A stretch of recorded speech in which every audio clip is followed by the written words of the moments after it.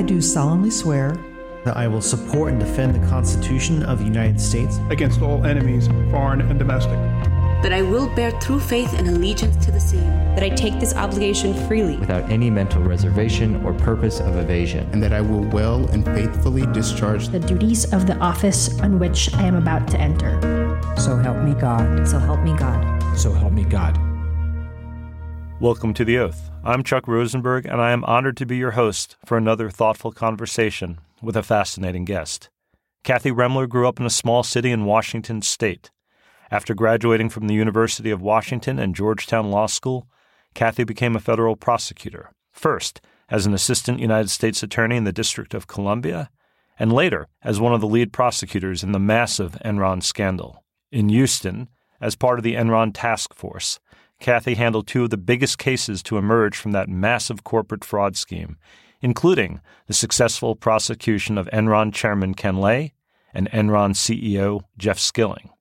The Enron cases were critically important for many reasons, including that it demonstrated the ability to hold senior corporate executives individually and criminally responsible for their fraud.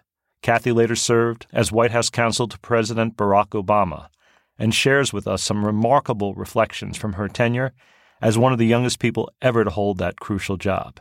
Kathy Ruemmler, welcome to The Oath. Thanks, Chuck. So great to be here. Tell us about where you're from, where you grew up. I grew up in a small town in southeastern Washington state called Richland. It's part of a community of 3 towns, actually, that people refer to as the Tri-Cities. I always say it's never a good sign when you have to put 3 cities together to create a community, but that's what they did there. I was born and raised there. I was born in 1971. My parents moved there in 1969. It's a very interesting place because the town of Richland was actually created by the federal government for purposes of supporting a nuclear production facility, very large one called Hanford, which a lot of people have heard of.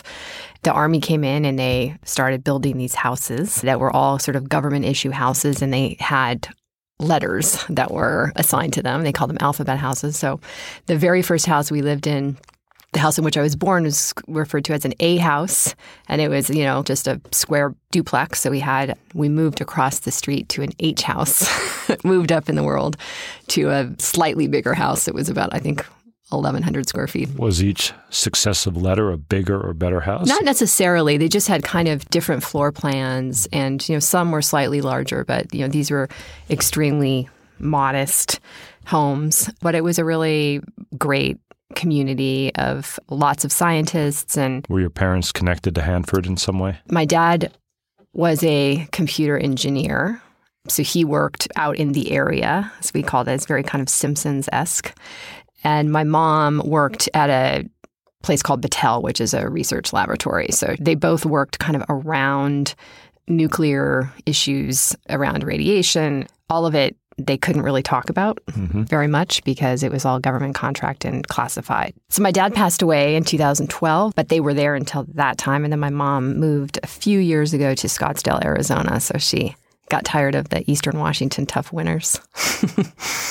And you went to high school at Richland High School. I was reading this, and you had a couple of very famous alumni, you included, from that high school. Jim Mattis. That's right. Several years before you. That's right. And Hope Solo from the women's national soccer team a couple years after you. That's exactly right. It's funny because I am a huge fan of Secretary Mattis. As am I. And I've never had a chance to meet him. Nor have I. We know a number of people in common. So one of these days, I'm just going to email him out of the blue and say, hey, fellow bomber. It's the Richland Bombers, which is, of course, a little odd. Our high school symbol was the mushroom cloud. Still is to this day. Huh. And we had at the high school, which I'm sure Secretary Mattis and both Hope Solo would remember, there's a tiled bomb in the main kind of area of the high school. Of course, to welcome people. To welcome people, right? And so it's a big bomb in the floor.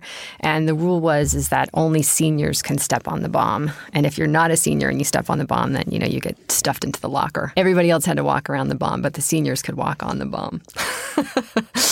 What did you do after high school? I went to college at the University of Washington, and I was an English major there. And so I went to the big city in Seattle, loved it. Seattle's a great place. And then went straight from there to law school at Georgetown. And why to law school? Kathy, what drew you to that? I just was drawn to it from a very young age. I read a lot. I was a voracious reader as a kid. I was not a particularly great student, particularly in high school. I was kind of a slacker, I guess I would say, which sometimes people find hard to believe, but it's absolutely true. If you ask my mother, she was praying that I would just graduate from high school. She would confirm that for us. She would definitely confirm that. I had never met a lawyer before I went to law school. It was the very first time, so I didn't have any experience with it. But you grew up in a community of engineers and contractors. Exactly. Not lawyers. Not lawyers, right. I just we didn't have any lawyers in the family. And as you know, culturally, engineers and lawyers are sort of oil and water.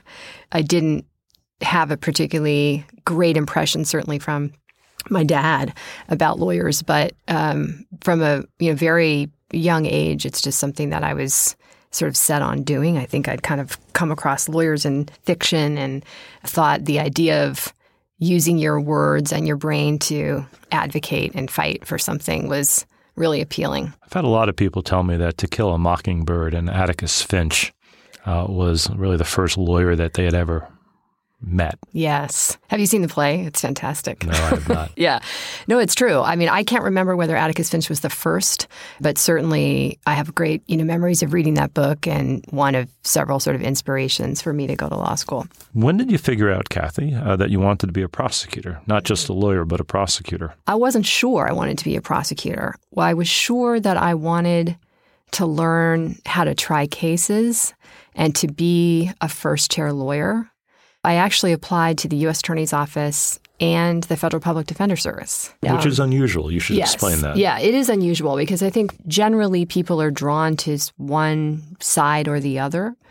And I had started my career at a white-collar criminal boutique law firm. And so I had started on the defense side.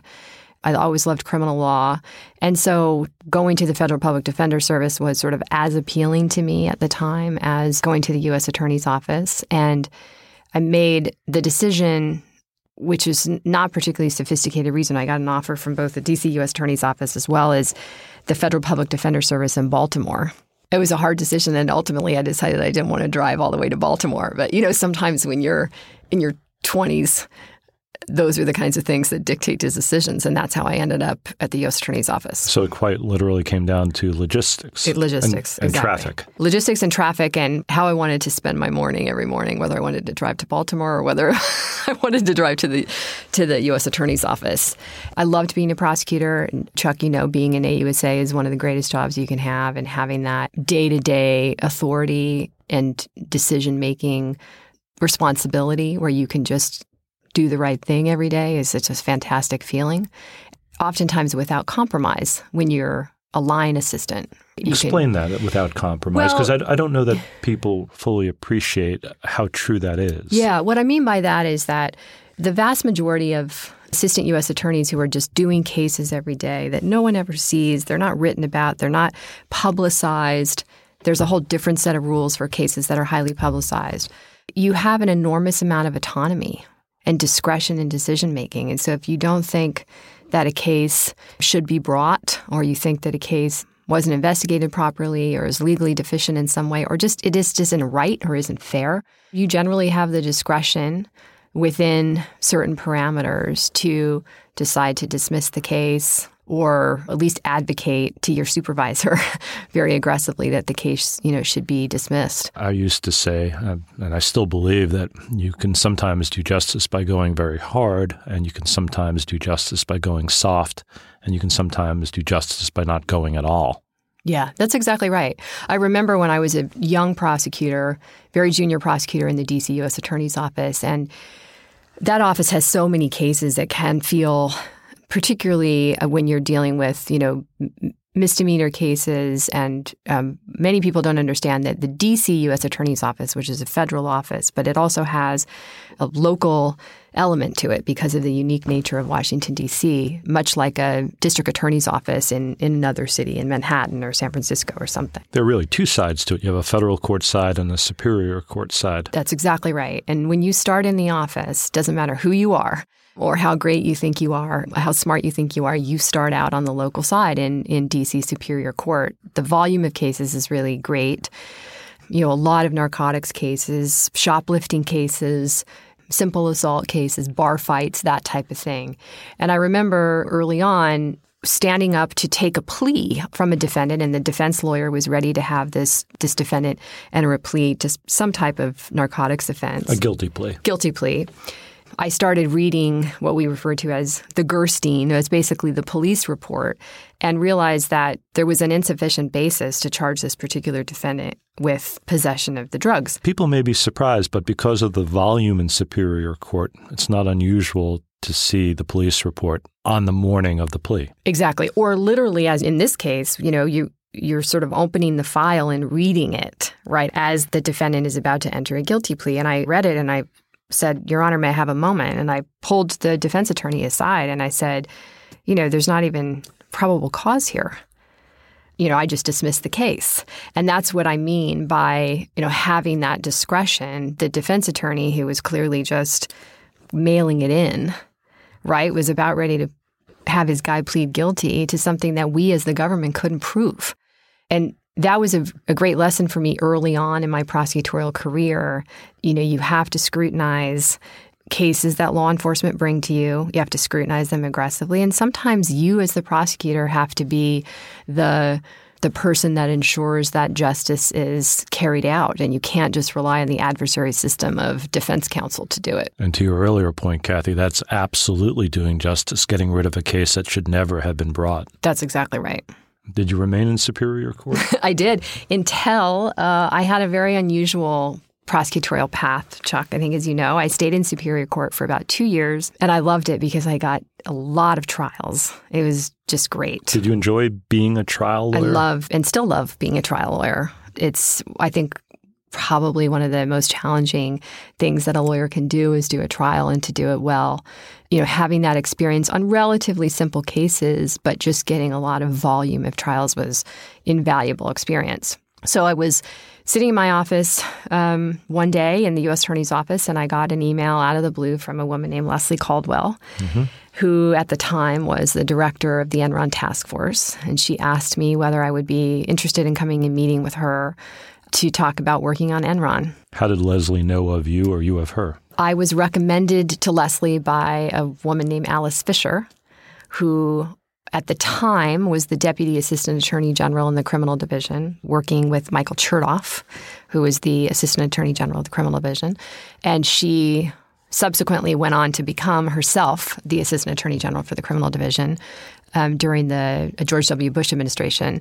So she had recommended me to Leslie, really unbeknownst to me at the time. I found that out later. I did go and I met with Leslie Caldwell, and I met with Andrew Weissman and another prosecutor named Sam Buell, and I interviewed with them, and they said, would you like to come on detail to work on Enron for 6 months?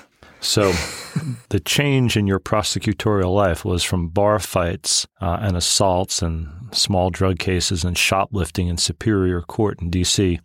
to Enron. Exactly. And I almost didn't do it for that reason, because I had read about Enron, obviously. So this was in 2003. The company had filed for bankruptcy at the end of 2001. Of course, there was enormous press coverage around it. And the thing that really stuck in my mind was most fraud cases are the equivalent of algebra. And Enron was the equivalent of advanced calculus. That was the thing that stuck in my mind. And I thought, oh my gosh, how in the world? I was never even good at math. How am I going to do this case? What types of fraud cases would you have had in Superior Court?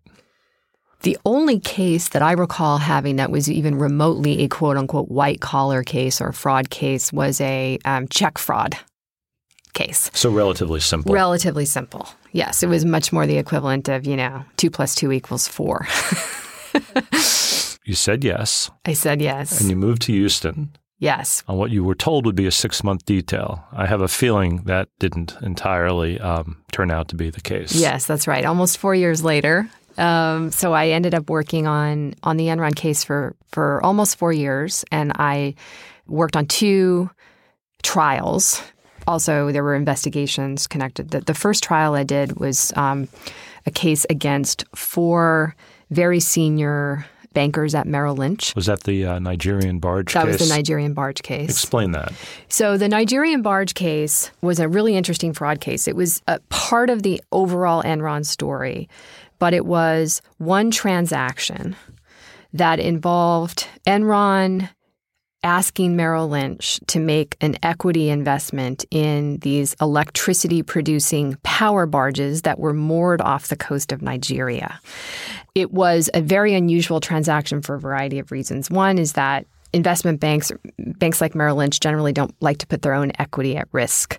At the time, Nigeria was in the throes of civil unrest, and the power purchase agreement between the country and these barges, I mean, they're literally these huge barges that are supposed to supply power, had not even been agreed to yet. In December of 1999, Enron was desperate to meet its earnings targets. And so people within the company were literally kind of scouring to see what deals can we close in order to generate earnings so we meet our targets. And this was one out there as a possibility. Realistically, it was many, many months from being ready to have, to be a real deal. So what Enron did is that they shopped it to several of their investment banks who were reliant on Enron for investment banking fees. They first went to Lehman Brothers, and Lehman Brothers, it's kind of quaint now, people even remember Lehman Brothers, but Lehman Brothers passed on the deal. And then they went to Merrill. Merrill agreed to do the deal with no due diligence in a matter of days. I think it was first brought to Merrill in like December 22nd or something. What Merrill was essentially doing was helping Enron book revenue. That's exactly right. What was wrong with that is that they had a secret oral side deal where the Enron executives agreed to take Merrill out of the deal at a guaranteed rate of return within 6 months. And that's exactly what happened. Now, what that did is that it transformed essentially what they booked as an earnings event into really just in the words of Merrill Lynch's internal documents, a relationship loan. Essentially, Merrill just loaned Enron money. Why is that a fraud? It's a fraud because that's not how they booked it. All of the pretty documents that purported to document the deal showed that this was an equity investment that Merrill Lynch had made, and their equity was at risk, meaning they could lose the money. The reality of the transaction, which everyone understood, that was reflected in emails and witness testimony, was that this was just essentially a loan from Merrill that they got a guaranteed 15% rate of return on, that they knew they were going to get their money back. And so it was a relatively simple transaction to explain to a jury. It was very emblematic of the types of schemes that Enron concocted to manipulate their earnings. One of the key documents in that case were handwritten notes by a Merrill Lynch executive. It was listing risks of the deal and said reputational risk, aid, abet, Enron income statement manipulation. As a prosecutor, we would refer to that as good evidence. It was very good evidence, yes. The documents were very powerful in that case. It was, at the time, front page Wall Street Journal prosecution. The trial lasted about 6 weeks, as I recall. This was in 2004. And with whom did you try it? I tried it with two colleagues, an assistant U.S. attorney from San Francisco named John Heeman. He's a fantastic prosecutor. He's still in the office out there. And then another great alumni of your former office, Matt Friedrich. Of course, I know Matt well. Yeah, both of whom are very dear friends. And so it was a very hard-fought case. Good lawyers on the other side. Good lawyers on the other side. High-profile case. 5 of the 6 defendants were convicted, and then it had a sort of a messy journey on appeal. Why is that, Kathy? One of the things that we charged was honest services wire fraud. Honest services wire fraud has had a kind of tortured history in the courts. And essentially, the general wire fraud statute makes it a criminal violation, a federal criminal violation, to deprive a person of money or property. Something of value by using the wires.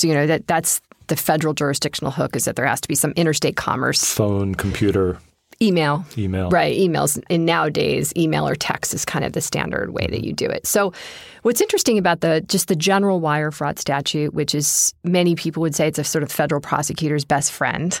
It is a broad statute, but it doesn't have any kind of de minimis limitation on it. So if it's something of value, if it's $50, but you've used the federal wires in order to fraudulently obtain that $50 from somebody, you can technically be charged with federal wire fraud. Theoretically, although federal prosecutors would tend to stay away from a case that's small. That's exactly right. But with honest services wire fraud, essentially it's the same concept, but rather than something of tangible value like money or property, the deprivation is the honest services of an individual. And so the theory that we put forward in that case was that the Enron executives owed a duty of honest services, a fiduciary obligation to the shareholders of Enron, and that by engaging in this, fraudulent activity and the Merrill Lynch bankers assisting them in that the shareholders were deprived of those honest services. And that seems logical, except as I think you're about to point out, the courts have wrestled with that concept of honest services fraud and whether that type of crime is cognizable under the wire fraud statute. That's exactly right. It's had an interesting history because starting way back, and you may remember the year that the McNally case was decided by the Supreme Court. Being old enough to remember way back, Kathy. I don't remember what year it was, but basically the McNally case was a reaction to prosecutors kind of expanding this concept of money or property deprivation to intangible services. And the Supreme Court said, we don't think that's okay. And so Congress said, well, in response to the McNally case, well, we're going to actually pass a specific law that makes it clear that a deprivation of, intangible honest services is a violation. That will happen from time to time. Congress will respond to a Supreme Court case by changing the underlying statute. That's exactly right. With the barge case, we felt, based on existing Fifth Circuit law, obviously Texas is in the Fifth Circuit, that we were on very solid ground there. It went up on appeal. It was reversed in a split decision, a 2-1 decision with someone in dissent. Interestingly, all three of the judges agreed that it was clearly a fraudulent transaction and that we had proved it was a fraudulent transaction. And the question was, what's the proper way to charge it? And so they sent it back down to the district court. There was also an honest services element in what we called the big Enron case, which was the case that was charged against Ken Lay and Jeff Skilling. And that one ultimately went all the way up to the Supreme Court. I'm going to ask you to talk about that, but I can see already, Kathy, why this wasn't a 6-month detail in Houston. Yes. So what happened to the Nigerian barge case when it was remanded from the Fifth Circuit back to the trial court in Houston? So it was going to be retried. There are sort of different stories with each defendant, but the bottom line is that one defendant was also convicted on obstruction and perjury grounds, and those convictions were upheld. They remain standing today. And then there were resolutions reached by, my successors at the department. But these cases, as you know, have such long lives. By the time it was resolved, which I think was in 2010, I had gone to private practice, gone back to the department, gone over to the White House. So I was in a very different role at the time. You also mentioned Jeff Skilling and Ken Lay. Explain who they are. Well, in Mr. Lay's case, he's passed away. Yeah. Explain who he was and who Jeff Skilling is and what their roles were in Enron. They were, at different points in time, respectively, the CEOs of Enron, which at the time it filed for bankruptcy was the 7th largest company in the U.S. but in terms of revenues. It was a very large company. What did they do? That's a great question, and that was a big part of contention in our prosecution. The way that Jeff Skilling described the company, he said it was a logistics company, that they were sort of an intermediary for essentially in the gas and power business. But they also had some sideline businesses. They got into broadband. They got into retail, energy, provision of services to businesses that failed really spectacularly and actually formed the basis of a significant part of our indictment against the two CEOs. But In truth, and I think what we proved at trial, what really Enron did is it was a gas and power energy trader. And the reason why Jeff Skilling in particular, we alleged and proved, wanted to create this other narrative of it being a logistics company or an intermediator was that traders, just a pure trading company, because it's quite risky, the stock price tends to be volatile and trade at what they call a much lower multiple, much lower price to earnings multiple, because it reflects the risk involved. Some days they're up, some days they're down, is volatility. And what the market particularly then was looking for was sort of steady growth. And so what Skilling's kind of plan in particular was, okay, I'm going to construct this narrative that this company is actually growing year over year at sort of a steady 15%. It's a stable company. The earnings are smooth every quarter. And in order for them to achieve that narrative, when the reality of the company was it was a speculative trading house, was they had to sort of concoct all of these accounting manipulative activities to create a picture of the company that was very different than the reality. That was false. That was false. And that's the fraud. And that's the fraud, and that's a crime under the securities laws. And so that's the case that we tried, and that's the case that we proved. I remember reading a book by two wonderful reporters called The Smartest Guys in the Room about the Enron scandal. And even as a federal prosecutor, and even as someone who had handled white-collar cases, I was struck by the complexity of the fraud. In some ways, it's incredibly simple. It was designed to conceal what they really were from the trading public and from the markets. Yep. On the other hand, some of the transactions were very complex. How do you learn that stuff? It was really hard, and we could not have done it without cooperators. And I imagine with some very good agents. Some very good agents. We had primarily the FBI.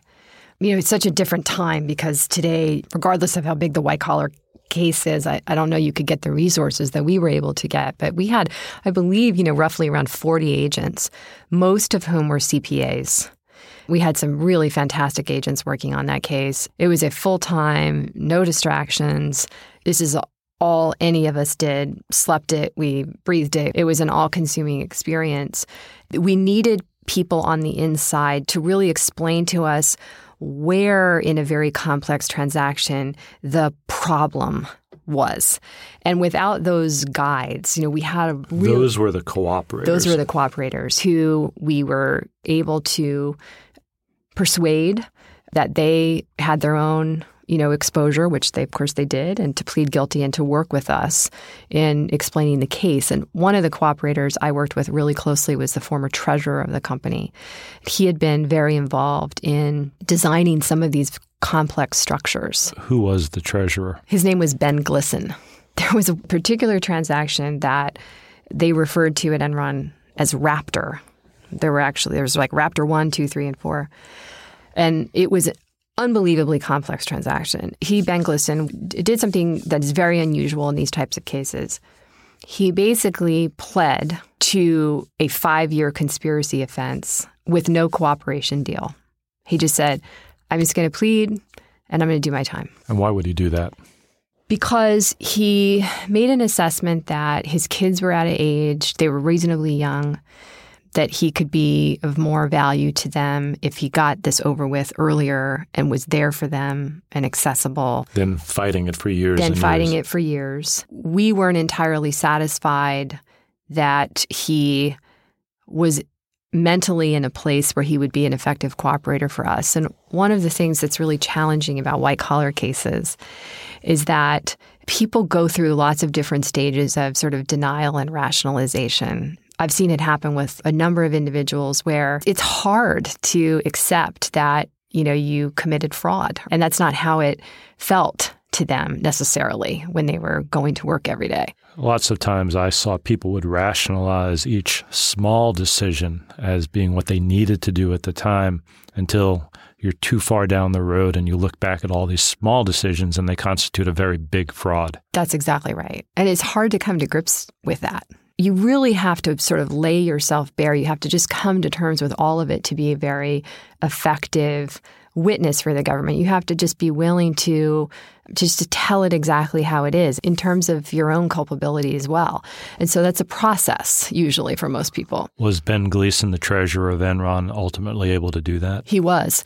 He spent a lot of time, I think, reflecting after he was sentenced. I would go to the prison to meet with him so that he could explain to me how this Raptor transaction worked.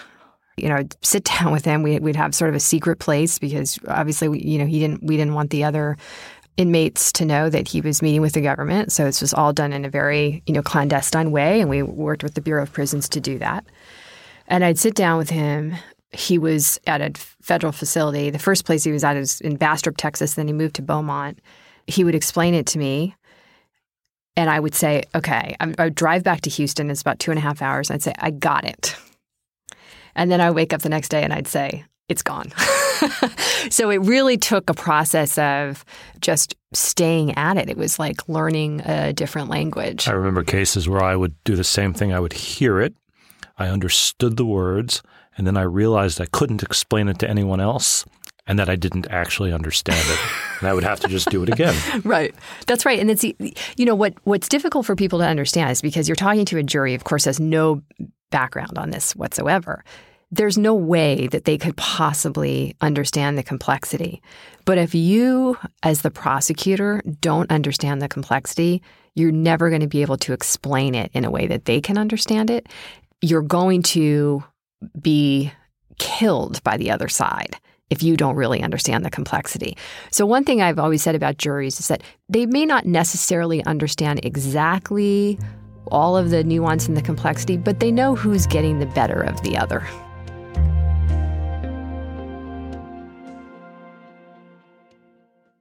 Hi, everyone. It's Joy Reid, host of AM Joy on MSNBC.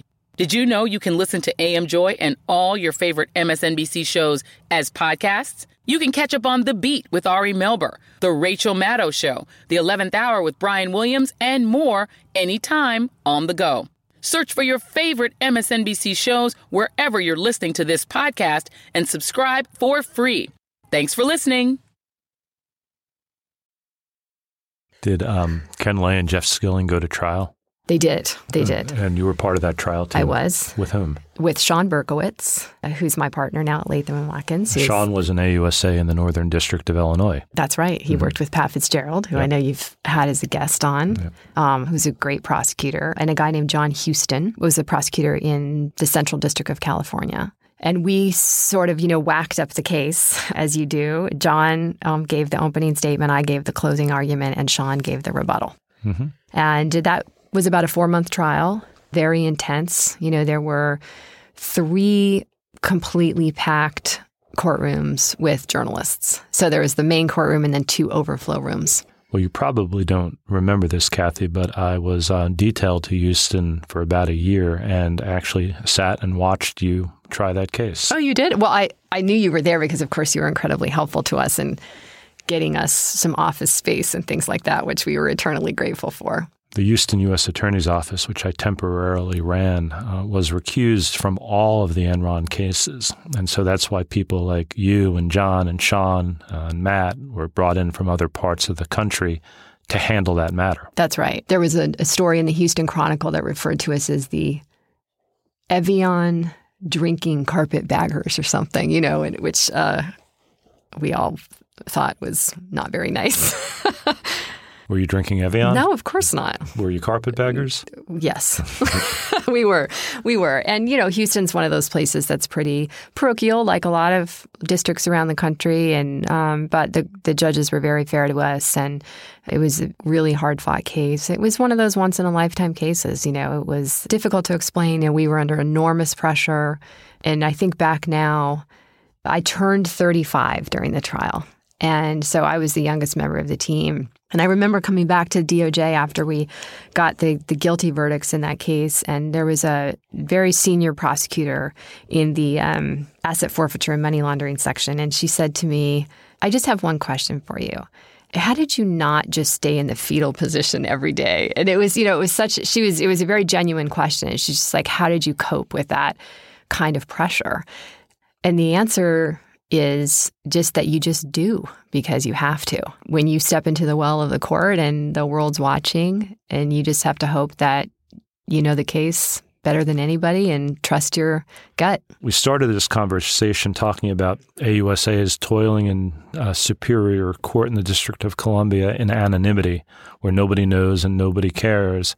And we are now at the point where literally the entire country was watching you and your teammates work in the highest profile fraud and corruption case in the United States. Yes. The day that I gave the closing argument, of course, there are no cameras within the federal courts, but there were cameras every single day outside in front of the courthouse. I mean, just 20, 30 cameras. Banks and banks, walls and walls. Walls and walls. And so, you're walking in and I think I'd probably gotten about 2 hours of sleep at most.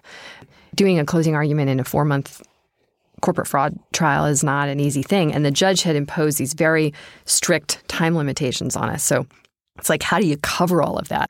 The defense called almost 30 witnesses in the case. The defense called more witnesses than we did. And so for the prosecutors who were listening, know that that's a pretty extraordinary thing. It doesn't happen very often. Right. So there was a lot of evidence to address in closing and, how to get through it. And I walked into court and I remember there was, a picture of me, on the front page of the New York Times above the fold, walking into court to doing the closing argument, just to kind of keep it real. My father said to me later, that evening that he thought my lipstick was too dark. So what was it like walking in that day to deliver that closing argument? It was surreal. We felt like the weight of the world was on our shoulders. At some point, I won't say who, but there was a senior leader at the Justice Department who said, this is a can't lose case. And we felt that, But I will say— Which is unfair because we can lose any case. That's right. This was a case that could have been lost. I mean, it was a really complex case. And any case of that profile is just different. Judge acts differently, the juries act differently, the media coverage just makes the parties sometimes act differently. There were things that were being written about in the press that we could see that the defense was responding to. It's a much less controlled kind of trial than you have in something that's not being scrutinized. And so, on the one hand, we did feel this enormous pressure. On the other hand, I will say that I think after we'd submitted the case to the jury, we all felt like we'd sort of left it all on the field. You did all you could. We did all we could. And also, this is where having had done violent crimes before when I was in Superior Court was good perspective because I thought, what, if they're acquitted, and of course they were convicted, but if they're acquitted, the community's not going to be not safe. Oftentimes as a prosecutor, when you're dealing with very violent offenders, that's a concern you have, is that you worry that if someone is acquitted of a very violent offense, that it could have real consequences for the safety of the community subsequently. And I remember thinking to myself, that's not an issue. Ken Lay and Jeff Skilling aren't going to commit securities fraud again after this. How long was the jury out? The jury was out for about 5 days. Deliberating. And you should explain, that's a period of agony as a prosecutor or a defense attorney or as a defendant. It is absolute agony. It's indescribable agony because you don't know when they're going to return a verdict, what the verdict's going to be. If they're asking questions of the court, everyone's trying to decipher and read tea leaves and understand, what it is that they're struggling with. Oftentimes, they will ask to see particular pieces of evidence, or they'll want to ask for transcripts of witnesses, particularly in a 4-month trial, right? You think about that. It's hard for a jury to kind of remember everything. And people have different ways of coping.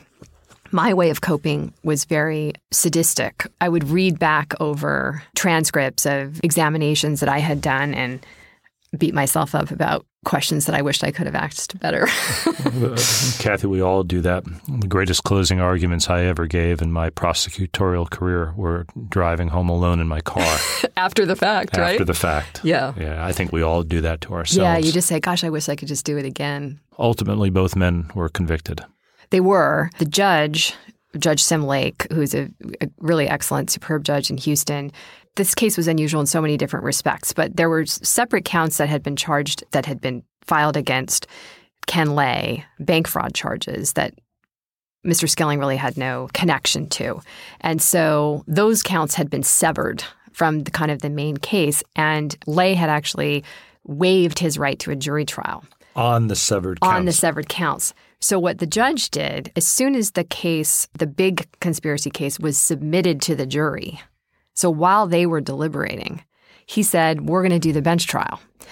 That took, as I recall, about 3 days. So the jury was out for 5 days. The judge is hearing this evidence on these bank fraud charges against Ken Lay while the jury is deliberating.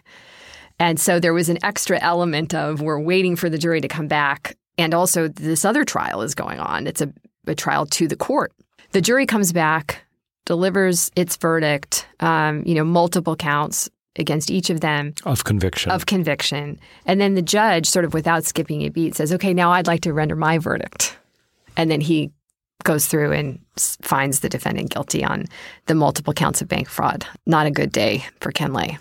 While you're happy and justice has been done, the mood in a courtroom after a verdict like that is not celebratory. No. It's very somber. It's serious. It's heavy. And if you don't feel that as a prosecutor and you don't feel sort of the weight of the seriousness of the power and authority that you have as a prosecutor, then you shouldn't be a prosecutor. We felt relief. We felt, obviously satisfied and happy about the fact that we had accomplished what we were setting out to accomplish. It wasn't so celebratory. One very bizarre experience, it's the only time I've ever had this, as a prosecutor or even as a lawyer, we went to the local sandwich place for lunch after the verdict. And everyone in the restaurant started applauding us. How did that make you feel? Mixed. It was great on one hand, and on the other hand, there's just so much mental exhaustion, and again, it's just this heavy feeling. It's very kind of somber feeling of we felt like that was an extremely righteous case, and they needed to be held accountable for the fraud. But it's also it's a sad thing. There were so many people affected by what happened at Enron. Thousands and thousands of employees lost jobs and pensions and investments. The investing public lost money. Yes, exactly. There was another bizarre turn in the case because prior to sentencing, Mr. Lay passed away from natural causes. He did. That was a huge shock. And it was about 5 weeks after the verdict. I remember vividly, I was driving down Massachusetts Avenue from my house to the Bond Building, which is one of the DOJ buildings. That's the building in which I worked. In Washington, D.C. And I got a call in the car from one of Ken Lay's defense attorneys saying, he died. And I almost drove off the road. I was just absolutely shocked. I didn't understand or appreciate that he had significant health problems. It was really heartbreaking news, because regardless of what you think about his conduct, which I believe was fraudulent and criminal, the human side thought that the last years of his life to be dealing with that kind of stress was really tragic. He was a human being. He was a human being with a family.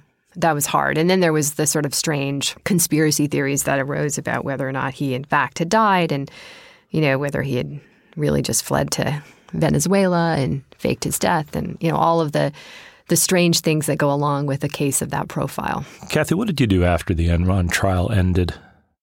I went to private practice for a couple of years, actually at Latham & Watkins, which is my current law firm. And then President Obama was elected. I was asked by Eric Holder and David Ogden, who were the nominees to be the Attorney General and the Deputy Attorney General, respectively, to come back into the department in a job called the PAYDAG. Chuck, you know what that job is. Explain what it is and what it stands for. Yeah, so there's only one PAYDAG at the department. It's the Principal Associate Deputy Attorney General. That's a mouthful. It's a mouthful. But DOJ people know, that's why everyone refers to it as PAYDAG. You are the sort of right-hand manager to the Deputy Attorney General. I always described it as the number one person to the number two person. I think that's a very apt description. It's a very apt description. And the number 2 person in the Department of Justice, the Deputy Attorney General, is essentially the man or woman serving as the chief operating officer, running the department on a day-to-day basis.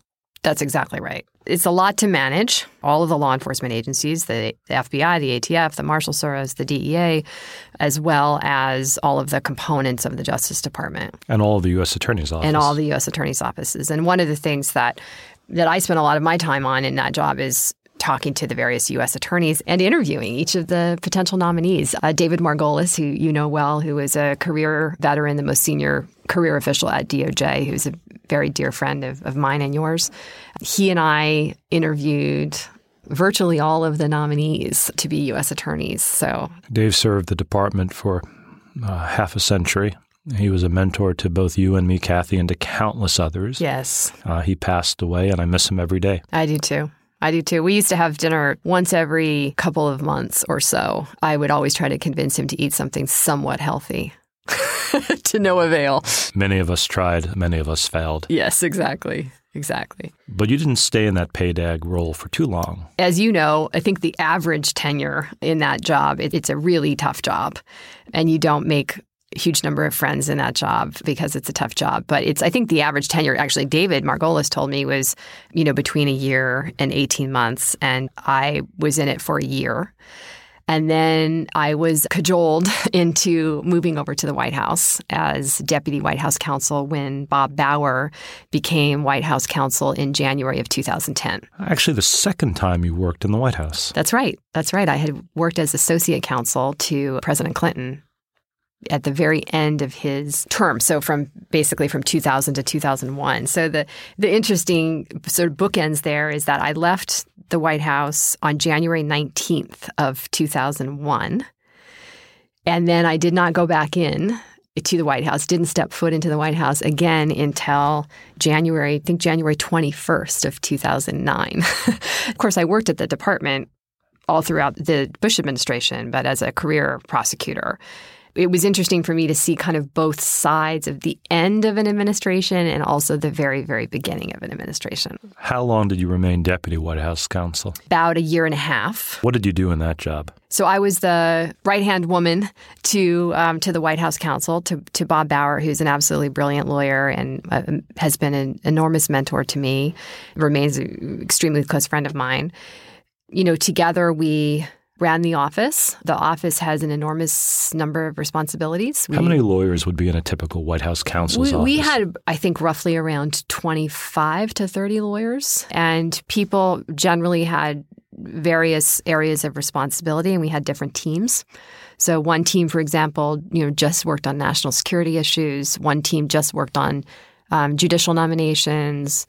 One team just worked on sort of domestic legal policy issues. And when you talk about 25 to 30 lawyers, those are the men and women in White House counsel's office. That's in right. The White House. You also have lawyers throughout the executive branch that you can call upon. That's exactly right. In every agency, there are general counsels in each agency. And so I would be talking to them on a whole variety of different subjects constantly. Department of Commerce one day, State Department the next. That's right. That's exactly right. And from the president's perspective, he conceptually understands that there are all these lawyers working across the executive branch, but in his mind, there's basically one who needs to figure out what the right answer is. And that was Bob Bauer, but that was ultimately you. It was ultimately me, right? So I was promoted to White House Counsel in June of 2011. And Bob decided that he was going to go work on the re-election campaign for the president. He is a brilliant and one of the most respected election law lawyers. That's sort of what he does. So he went back to do that and strongly encouraged the president to promote me to the White House Counsel. And it was a pretty big leap of faith for President Obama because I did not have a prior relationship with him. I had not worked on the campaign, and my background was pretty unusual for a White House counsel, coming from DOJ and being a prosecutor. And I was young. I just turned 40. It's young in a relative sense, for that job. And the president and I had worked together when I was deputy counsel, but not really closely. It was definitely a leap of faith on his part to promote me. And I believe, just as a historical matter, it's kind of unusual, no other deputy counsel had been promoted to White House counsel. So that's not typically the way that it works. You were young. You had an unusual background. You didn't have a personal relationship with the president, but they saw something, obviously. I'd had the opportunity over that year and a half to work closely with a number of the president's, senior advisors, with the chief of staff, Rahm Emanuel, David Axelrod, with David Plouffe, obviously with Bob. I think they, trusted my judgment and had, in a more kind of up close and personal way, had seen my skill as a lawyer. When you are White House counsel, who is your client? The President of the United States, and not Barack Obama. Explain that. When you are the White House counsel, you are representing office itself. You're not representing an individual person. And it's really important to keep that in mind, because there are, things that come up from time to time that clearly may impact a president in his personal capacity that you as the White House counsel should not properly be representing him on. That's both because you're a federal government employee. Your salary is paid for by the taxpayer. You ultimately have a duty to the Constitution and to the public. To the oath you took. To the oath you took. There are institutional reasons why that's true, but there are also just practical reasons, including that there is not a traditional attorney-client privilege between the president and the White House counsel. What do you mean by that? What I mean by that is that if I represent a client today— Let's say you're my lawyer. Yes. Anything that you tell me, I am absolutely obligated ethically to keep that confidential. And that's an obligation that attorneys understand and respect, and it's sacrosanct. And there are some limited exceptions in which it can be breached, but they're limited. When you're the White House counsel, that same type of privilege doesn't apply to your relationship with the president. There are different privileges that may or may not apply, but it's not an attorney-client privilege. I guess the best example I could give you is that, if a president were to say to me as a White House counsel that he had authorized something that was illegal, I would actually have an obligation as the White House counsel to disclose that to the Department of Justice. Whereas in a relationship with a private client, when I'm representing you, if you told me that you had authorized something that was not lawful, I would be obligated to keep that confidential and not disclose it. In that job, you have to be very conscious of what confidences you can properly keep. And if there are certain matters, the easiest example I would give is, if a president were contemplating, getting divorced or something, a purely personal matter, that's not something that the White House counsel, can or should advise on. You would advise the president to get private counsel for that? I would, yes.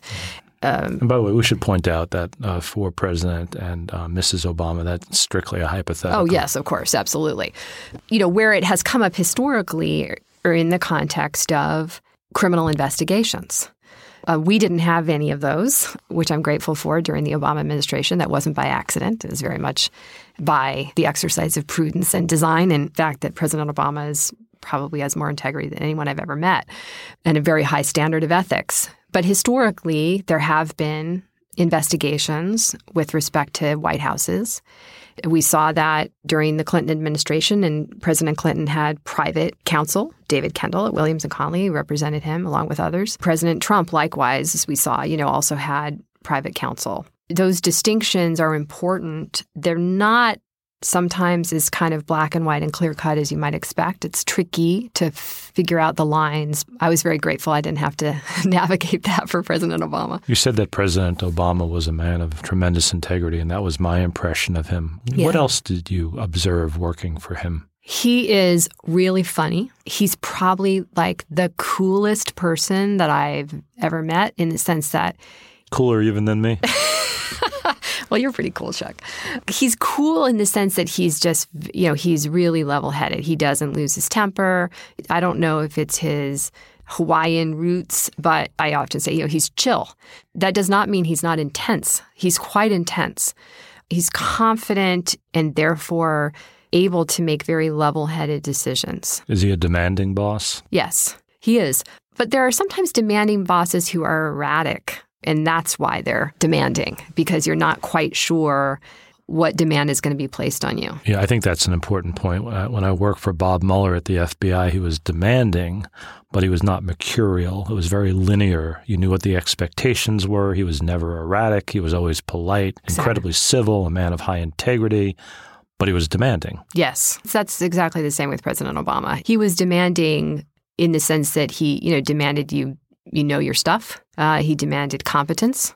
He demanded rigor, but he never lost his temper.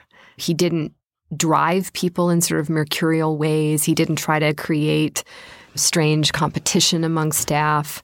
He's a very kind of straight ahead guy, and he worked really, really hard.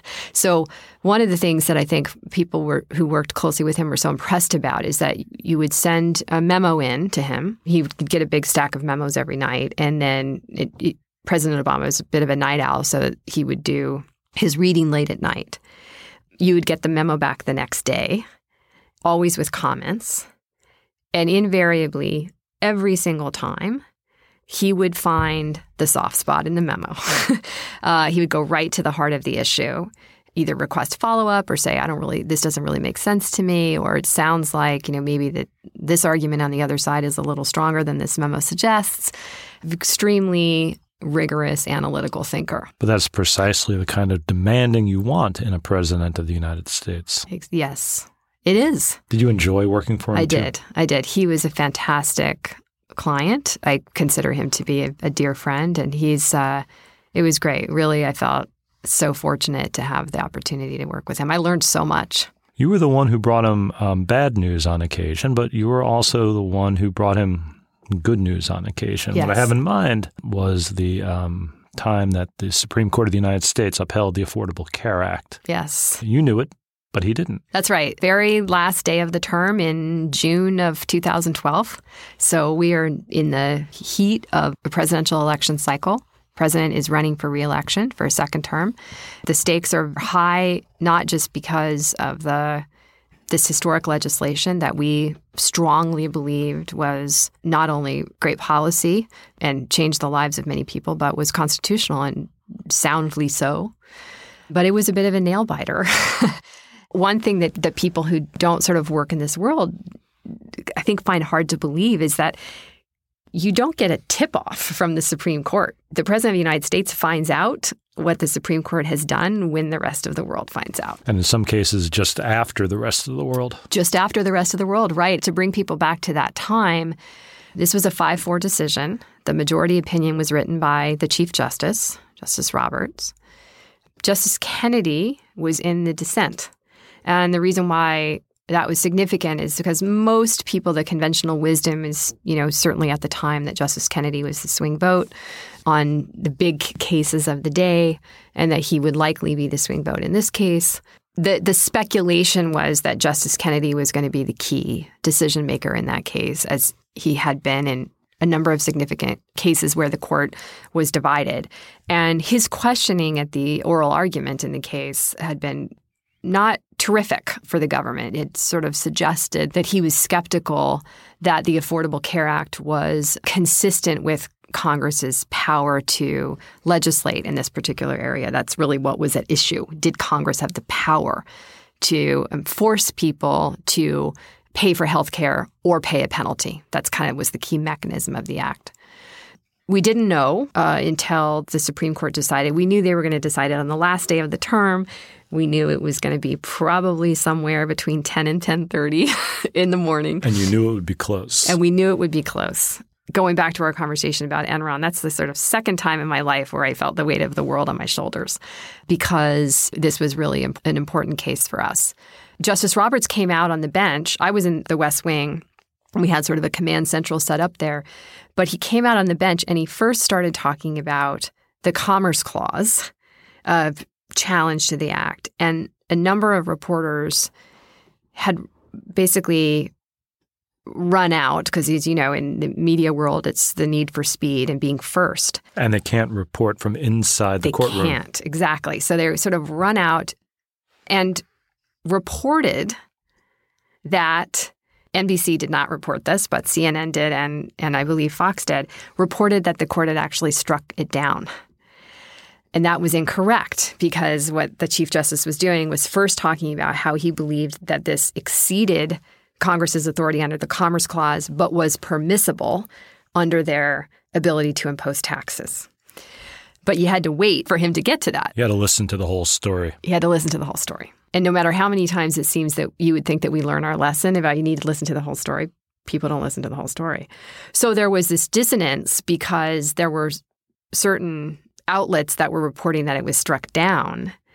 It was painful. We had to kind of wait for the whole story when I felt that there was enough confidence that I could go and tell the president that, in fact, the act had been upheld. I ran downstairs. My office is one floor above the Oval Office. And he was standing in this outer chamber of the Oval Office where there are TV screens. And he was looking at it with this very kind of puzzled look on his face. He thought they had lost. He thought they had lost. And I ran in and I gave him 2 thumbs up. And I said, we won. And he sort of looked at me with this confused look, looked back at the TV, and then you could see he sort of thought to himself, okay, well, I'm going to go with my counsel over Fox News. And then gave me a big hug, and it was a great moment. That picture, that hug, went viral. Yes, it did. It did. It was a really gratifying moment. We'd put a lot of blood, sweat, and tears into, making sure that we defended that law as aggressively as we could. And Don Verrilli, the Solicitor General, had argued the case and had gotten, I think, some unfair criticism from pundits about how the argument had gone. I was there in court, so I saw it. I thought it was very unfair and unfounded, and he got the last laugh because during his rebuttal argument, he really, really hammered on this point about Congress's ability to impose a tax and how that was a second basis on which the court could uphold it. Which was precisely the point on which Chief Justice Roberts seized, and he was the deciding vote. That's exactly right. Do you miss public service, Kathy? I do. Although I look at what's going on now and I don't wish to be part of that. It's sad to see how acrimonious it has become. And when I was working as the White House counsel, I had important relationships of trust with members of Congress across the aisle and who I talked to frequently on lots of important matters. I hope that that's happening now, but I'm not sure whether it is. A number of those people who I worked with, have since left Congress. And I think it is just so polarizing, and it's just the rhetoric has gotten so mean. Mean and heated. Mean and heated, yeah. We're always going to have policy disagreements. Why it has to devolve into personal attacks, I don't quite understand. Well, I am incredibly grateful for the service that you rendered. Thanks, Chuck. And I'm also grateful that you would share some of those stories with us here on The Oath. Well, it's been such a pleasure. It's great to see you. It's great to see you too, Kathy. Maybe we'll go back to the line and start, prosecuting people again. You never know. I miss my days as an AUSA. I do too. Well, thank you, Kathy. Thanks so much, Chuck. Thanks to Kathy Ruemmler for joining me today. We mentioned a great book in this episode, The Smartest Guys in the Room, about the Enron scandal. If you haven't read it, you might enjoy it, and we will put a link to it in our show notes. If you like this episode, please leave us a 5-star rating on your favorite app and write a good review. And if you have any thoughtful criticisms, feedback, or questions about this episode or others, please email us at theoathpodcast@gmail.com. That's all one word, theoathpodcast@gmail.com. Though I cannot personally respond to every email, please know that I read each one, and I definitely appreciate it. Thank you. The Oath is a production of NBC News and of MSNBC. This podcast was produced by the wonderful team at Fannico, with Fanny Cohen, Nick Bannon, and Rob Hebert. Barbara Rabb is our senior producer, and Steve Lichtai is our executive producer. Thanks to Archie Moore and the good folks at Clean Cut Studios in Washington, D.C. for hosting today's interview. This is The Oath with Chuck Rosenberg. Thank you so very much for listening.